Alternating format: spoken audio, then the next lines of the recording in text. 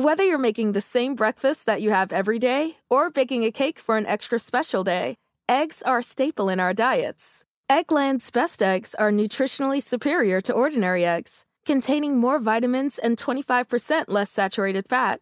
Not only are they better for you, but Eggland's best eggs taste better too. There's a reason that they're America's #1 eggs. Visit egglandsbest.com for additional information and delicious recipes. Josh Lavinitz died on August 7th, 2017. And for almost 3 years, I didn't know his cause of death. Josh was 39 years old when he died, and his death was totally unexpected. That's why the state medical examiner decided to do an autopsy. She ran a battery of tests, inspected the body, and wrote up everything she found in an autopsy report. It's a 15-page document, and it was the only thing that could confirm exactly how Josh died. Back in 2017, I couldn't get access to that report. But 3 years later, I finally got a copy. After it came in the mail, I called up my editor to debrief. All right, so? Yeah. You want to open it up? I had never read through an autopsy report before. Do I just read it to you? It is a startlingly detailed document. An examination of the body of Joshua Lavinitz is conducted by... For example, it includes Josh's height in inches and the weight of his heart in grams.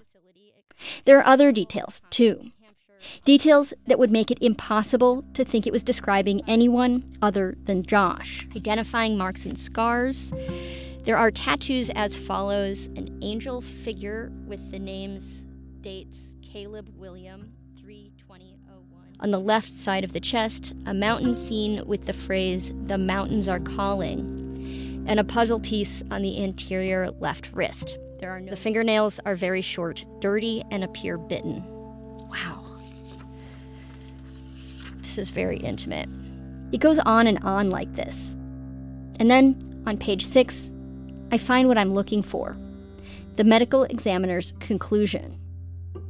Based on the investigation report and autopsy findings, it is my opinion that Joshua Lavinitz, a 39-year-old Caucasian man, died as a result of acute fentanyl intoxication. Cause of death, acute fentanyl intoxication. Manner of death, accident. I had gotten a tip this might be the case. That tip is why I went looking for the autopsy report again. And now I know. It was an opiate that killed Josh. But seeing that written in black and white, it doesn't make it any less surprising. There is so much information in here that is affirming of the person of what I observed. He was a nervous guy who, totally makes sense he would bite his fingernails. He loved the mountains. Of course, he had a tattoo of the mountains on him. He was so proud of his son. Of course, he had his name tattooed on him. And then, it just makes zero sense to me that he would end up using fentanyl. What do you want to find out now? I want to know how he got the fentanyl. It doesn't align with, the person I knew. And then also, it's weird as a reporter with this, too. It's like a big mystery for me. It's a genuine mystery. Why did he die? How did he die? And at the same time, it's like a real, genuine human life that's lost that I wish he were still alive.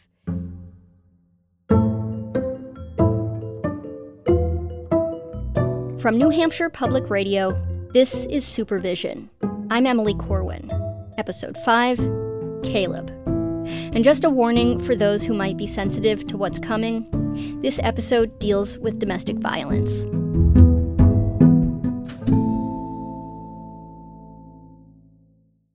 Josh dying from a fentanyl overdose? I guess it should have been obvious. He was released from prison straight into a national opiate epidemic, one that has been particularly deadly in New Hampshire. And people like Josh, They are so vulnerable to this very thing. There's this study that came out of Massachusetts a year before Josh died. It found that people recently released from prison are 56 times more likely to die of an opiate overdose than the general public. So maybe it shouldn't have been such a surprise to me. But it was. I'm not a drug addict. A lot of people that... I'm not a drug addict. Josh said that twice on this call. It was the first time I ever spoke with him. He was still in prison. I don't do heroin and all that crap. Josh said it was alcohol that was his problem. Here he is in another interview. Is alcohol abuse something that you've struggled with in the past? Yeah, you can say that. That was pretty much my drug of choice, Not much. I don't like needles, so that eliminates that whole thing. I can't stand needles, but Josh looked down on people who used opiates. He called them junkies. He had this disdain for the drugs, which he'd bring up unprompted. Like when we were in a park and an ambulance drove by. I will never... Oh, another overdose? Yeah, there's 3 overdoses this weekend. Why does it make such an impression on you? What's that? The drugs. It was whatever happened to good old weed. It's just crazy. It's out of control. And I think it all goes back to the prescription drugs. Josh knew about the origins of the epidemic. He knew about the role of prescription painkillers and how overdose deaths were increasing at alarming rates. He seemed fully informed.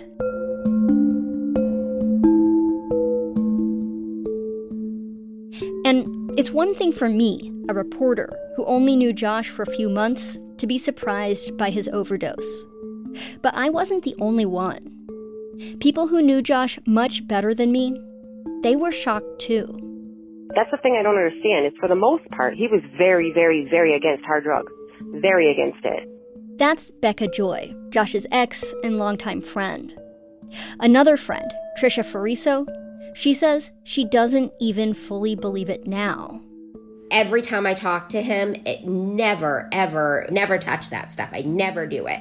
He swore to me he wasn't doing them. He hated them. That last voice is Elaine Shern, Josh's stepmom. One reason it's so shocking to Elaine is the way that Josh used to treat her daughter, who struggled with addiction for years. Elaine says Josh used to rail against her daughter for using. I don't know if that night was his first time doing it or if he was doing it all along. I have no idea. I just know that he just kept saying, I don't do the drugs. I don't do it. I don't do it. I don't do it.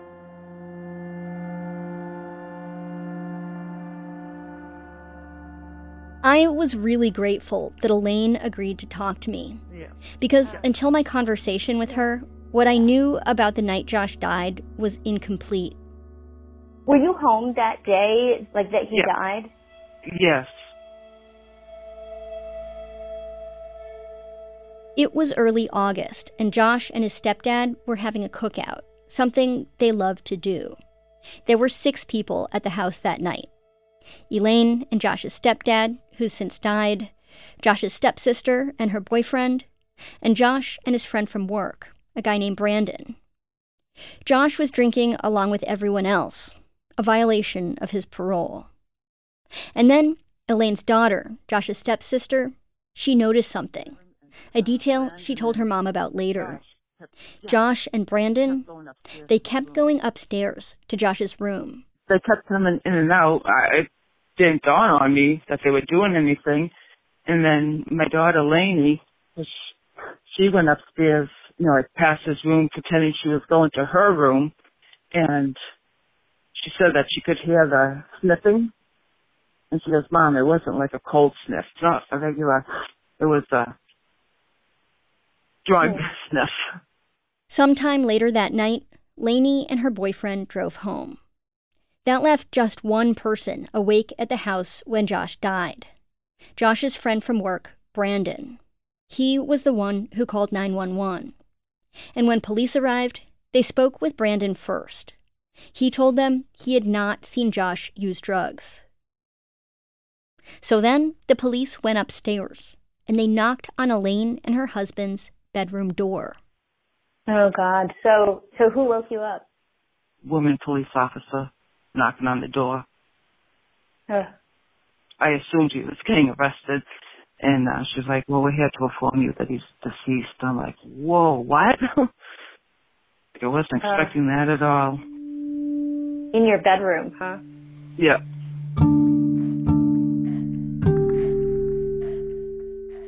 It sounds like Josh snorted the fentanyl. That much was not in the autopsy report. But how did he get a hold of it? Who gave him the drugs? One person was in a position to know. Brandon was the only one that knew what happened, and he left. After he talked to police, he took off, and I never saw him again. Here's what I know about Brandon Olschlager. Josh met him at the roofing company, the job where, Josh told me, people showed up high to work every day. Also, the local police chief told me Brandon was familiar to his officers. His criminal record includes more than a decade of drug and property crimes. I spoke with Brandon's two closest family members. They told me it was entirely plausible that Brandon would give his friend fentanyl. Elaine, she's certain it was Brandon who gave Josh the drugs that killed him. So I went to the Milton Police just to see if I can get a report or what, Brandon said. And that's how I found out Brandon had died of an overdose. 6 months after Josh died, Brandon died of an overdose too.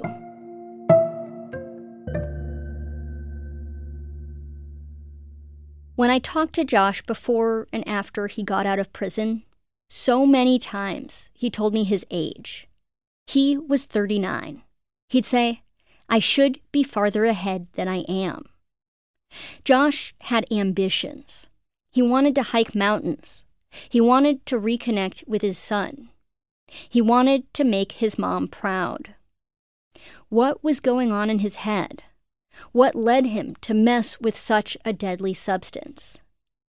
This was what I was trying to find out when I called up Trisha and Becca. You heard them a moment ago. They told me Josh was very against hard drugs. And that's why I was taken aback by something else they said. Did you know Josh to use drugs earlier in his life? So the situation with this is They knew Josh had a history of drug use. I've known Josh to smoke weed. I would know that he dabbled in things. He went on like a little bender one time with meth, crystal meth. What do you mean when you say that? Like which things? Coke. Pills. Trisha and Becca are not naive when it comes to drugs. Becca is in recovery, and Trisha's ex-husband overdosed more than once. And yet, here I was, listening to them lay out a pattern of behavior that they themselves didn't seem to recognize. I think it was pain pills or something like that. Probably oxys. He had done opiates, just not with needles. Yes. I didn't even think of that. I didn't even think of that part of it. All of this, coke, pills, crystal meth, and neither of them saw Josh's overdose coming. I can think of two reasons why that would be. First, there's no evidence Josh spent years or even months in the grip of addiction, the way Becca had or Trisha's ex-husband had. And second, and more importantly, I think Josh was very good at getting people to see the guy he wanted to be, myself included. He wanted me to see. I've always felt like he wanted me to see him as the good guy. Yeah. He wanted me to see the same thing, but I saw all sides.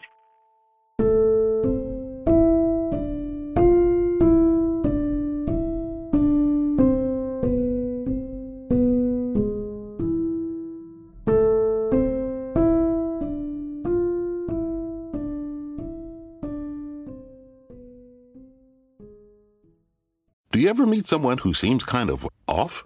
Whether it's a creepy neighbor or a random phone number that keeps calling you, Truthfinder has you covered. You can search for people by name, address, phone number, email, and more. TruthFinder can be especially helpful for running confidential background checks on anyone you're planning to meet from online dating apps.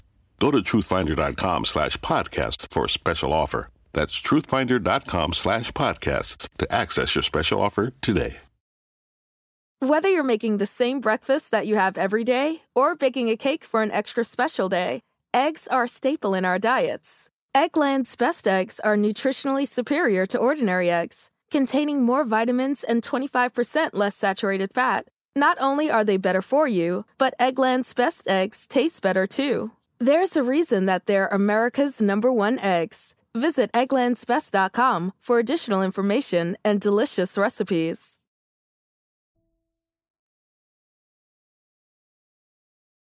Josh's mom, Diana Shaw, has hovered around the edges of this story. She was supposed to pick Josh up when he was released from prison, but she couldn't make it because she had to work that day. And at the hospital, after Josh's seizures, I watched her rush through the ER to get to her son, but I didn't share more than a word with her. And she was someone Josh talked to me about with a kind of yearning. He hadn't wanted to break her heart by going to prison. After Josh died, I messaged Diana maybe too many times. She didn't want to talk.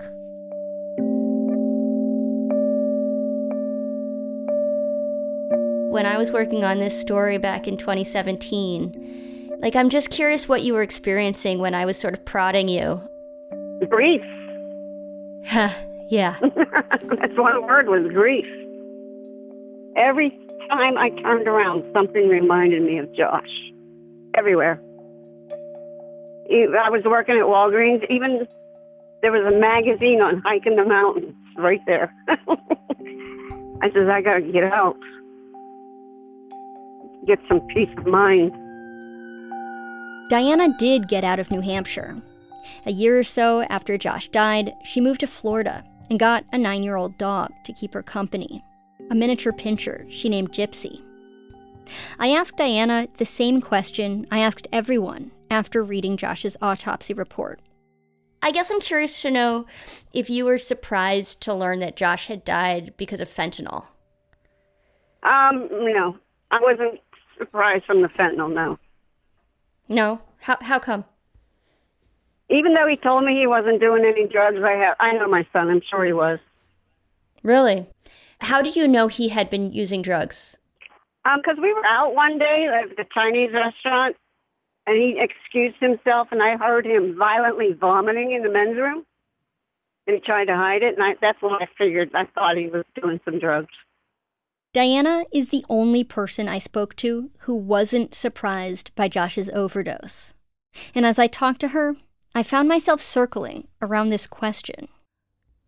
And how do you make sense? I mean, when I sort of think of Josh as having two sides to him, right? The one that he wanted me to see, I've always felt like he wanted me to see him as the good guy?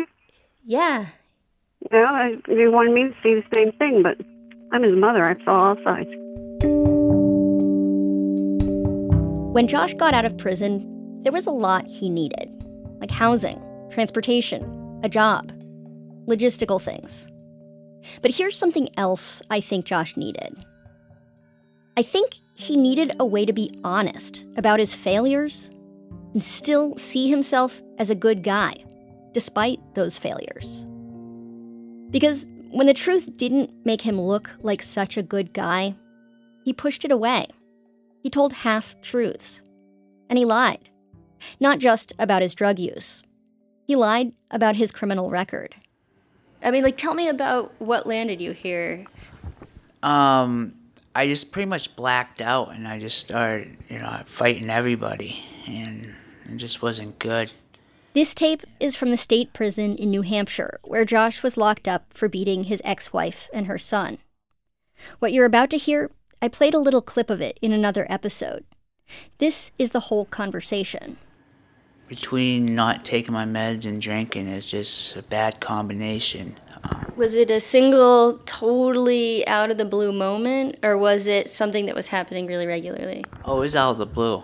It was just boom, like a light switch, That's why it's important that I take my meds so my mood can stay consistent. And it's my self-esteem and everything's been much better since I've been on my meds. And you were feeling like, was it? You said you were in an unhappy relationship. There must have been some anger or something. Like, how can you explain what was stewing? It was just a sour relationship I had with my ex, and it just wasn't getting better, and it was always constantly on my mind, and it just wasn't healthy, you know. A lot of fighting and arguing and stuff, so. So I didn't exactly buy this explanation, but I barely knew Josh. I thought I'd bring it up again. A few months later, he was gone. Listening back to this now, though, I hear Josh avoiding my questions. He's shifting the conversation to things he's comfortable talking about. His meds, his drinking. What he's not telling me is that he was a serial domestic abuser. That's what I learned from his exes. Josh went to prison for violently assaulting his ex-wife and her son on one singular night. But that ex, Joyce Davidson, she says he violently assaulted her for years. I think of all the abuse that I put up with Josh. He threw me into a table at his apartment. After Josh threw her into the table, Joyce says she had to have gallbladder surgery. I also tracked down Josh's ex before Joyce. She told me the same kinds of stories, only maybe worse. She didn't want to be recorded. And before that ex was Becca. He was really, really, violent with me at times. And when I started sticking up for myself and he knew I wasn't going to put up with it anymore, that was kind of like when we were done. Talking to Josh's exes made two things suddenly clear. First, although Josh had assaulted his partners for close to 20 years, law enforcement was rarely involved. And second, there was a time when law enforcement did intervene. And I had missed it because I wasn't looking in the right place. This wasn't his first time going to jail. He did spend some time in Maine. Was it Maine? It might have been Maine. Okay. Gosh. I didn't know Josh had lived in Maine. After I talked to Trisha, I requested Josh's record in that state. And there it was. He had 2 felony convictions in Maine. One, an assault against a cop. The other, an assault against a girlfriend. He spent more than 9 months in prison.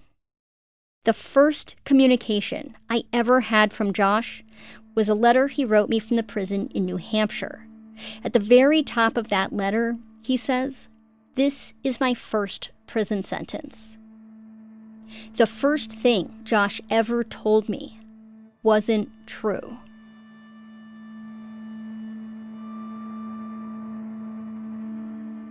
As I went along, I discovered these blind spots in my earlier reporting. Josh's level of violence, his previous felonies, his drug use.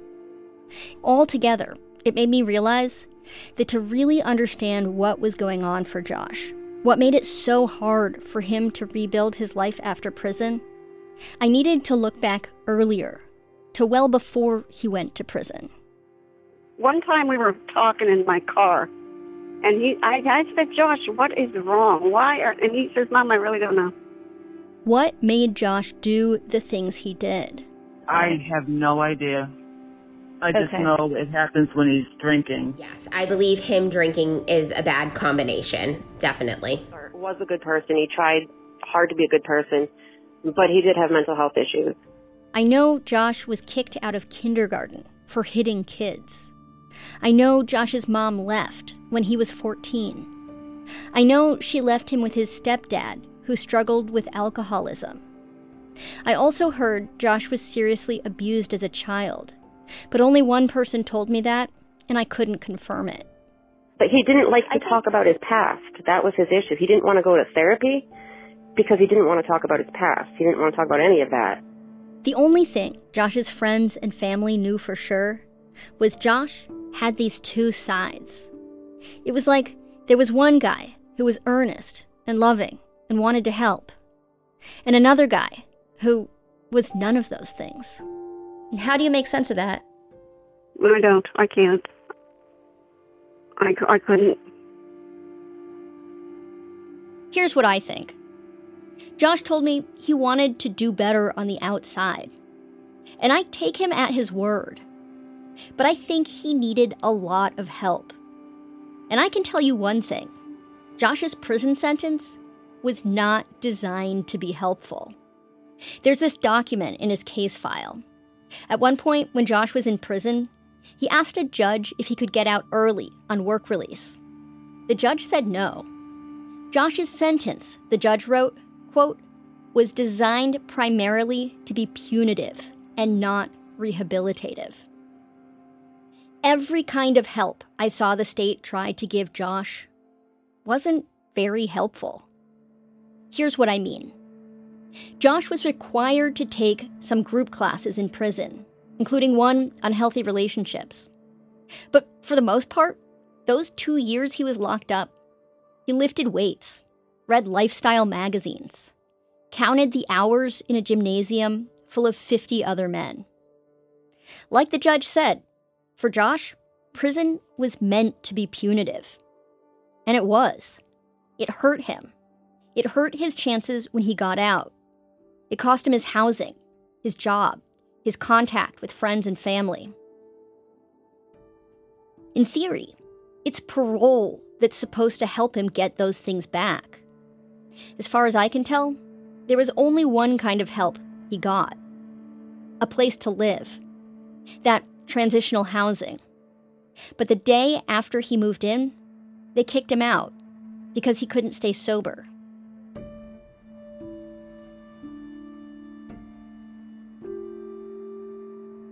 There's another thing I think Josh needed.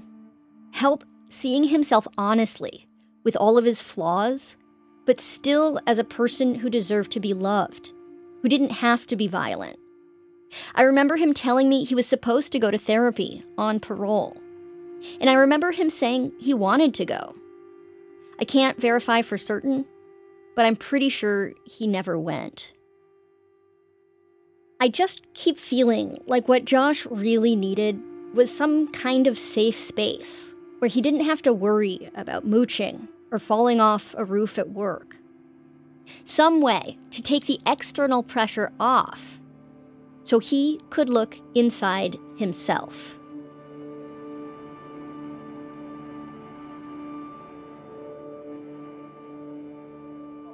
I guess I'm really excited to be talking to you. Did you listen to the podcast? I haven't listened yet because my mom warned me about it and I might get sad. And yeah. I'm kind of like a little bit afraid because I haven't heard his voice in a couple of years. This is Caleb Lavinitz, Josh's son.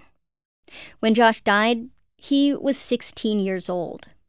It was Caleb who helped me bring some closure to this story, because he's the one who got me Josh's autopsy report. The state gave him access to it when he turned 18. And as I talked to Caleb, the same word came to mind as did the very first time I met his father, Josh. That word is earnest. So I get told all the time that I'm just like my dad in every sense possible. Like I even look like him. We have the same nose. Like we have the same kind of like sense of humor. We just basically like we have the same good side. And then on the other side of things, my dad could be very scary. He could be your best friend or your worst nightmare. And I'm still scared of going down the same path that he went when he got older. I'm a little scared for Caleb's future, too. It's like he knows the steps his father took and where that led him. But it seems hard for Caleb not to follow in Josh's tracks. If drugs can get a hold of you, they will keep hold of you and they will ruin your life, no matter what it can be. But then, he can't seem to avoid making the same mistakes. I myself have done my fair share of different drugs. If you want, I could tell you like a list of them or something. Sure. I smoke marijuana pretty frequently. I do what's called dabs. I'm not sure if you know what those are. No, I don't. They're THC crystals, mushrooms, LSD, cocaine. MDMA. Something I had never heard of, called lean. Lean is the codeine inside of a cough syrup. Oh, okay. Caleb volunteered all this to me, eagerly, like you heard.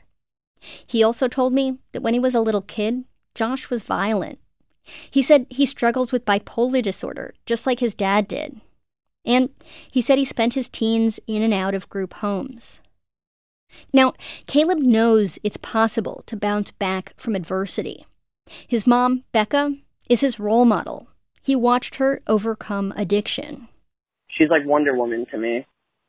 I look up to her so much. Caleb also got high honors in his senior year of high school.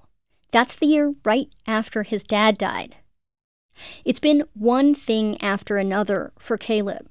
Like, right before his dad died, his best friend died, too, by suicide. Oh, gosh. I'm so sorry, Caleb. Yeah, it's like after a certain point, you learn to kind of like cope with it pretty easy. Mm-hmm. That is a brave thing to say. I can't imagine it's true.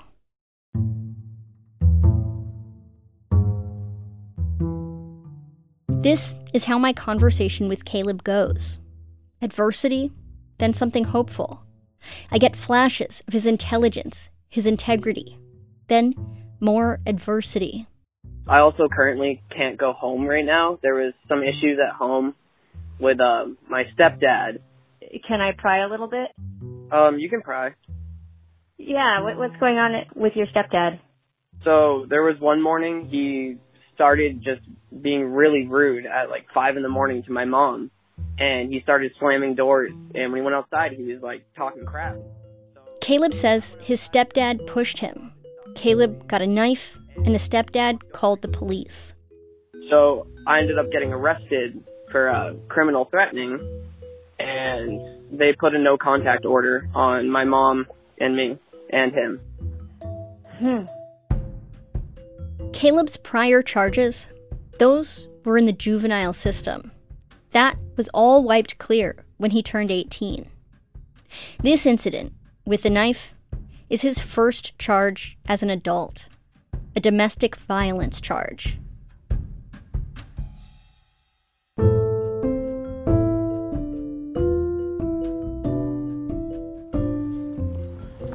Have you seen your kid yet? On Facebook, yeah. How was it? It was good. I wonder what made it so hard for Josh to be honest with himself about his weaknesses. I wonder what he needed to be able to confront those demons. I wonder why Josh didn't visit his son in the 3 months he was out of prison. I know he wanted to. I miss my son.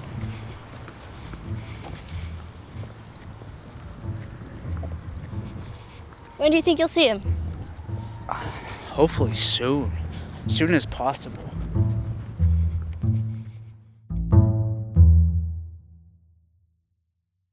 If you are in an abusive relationship and you want help making a plan to get out of it, you can call the Domestic Violence Hotline. Their number is 1-800-799-SAFE. If you're unable to speak on the phone safely, you can go to their website, thehotline.org. And if you think you may be mistreating or hurting your partner, you can get help at the same place.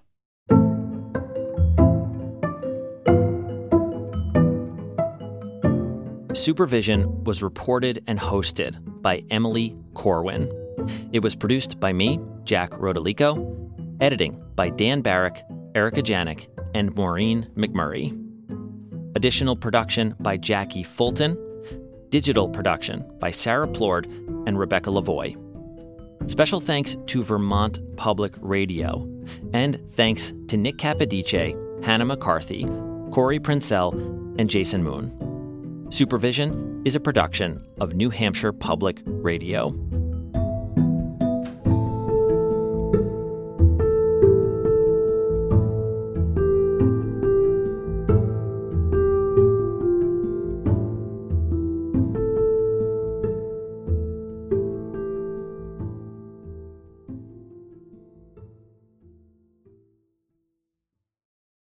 Whether you're making the same breakfast that you have every day or baking a cake for an extra special day, eggs are a staple in our diets. Eggland's Best Eggs are nutritionally superior to ordinary eggs, containing more vitamins and 25% less saturated fat. Not only are they better for you, but Eggland's Best Eggs taste better too. There's a reason that they're America's #1 eggs. Visit egglandsbest.com for additional information and delicious recipes.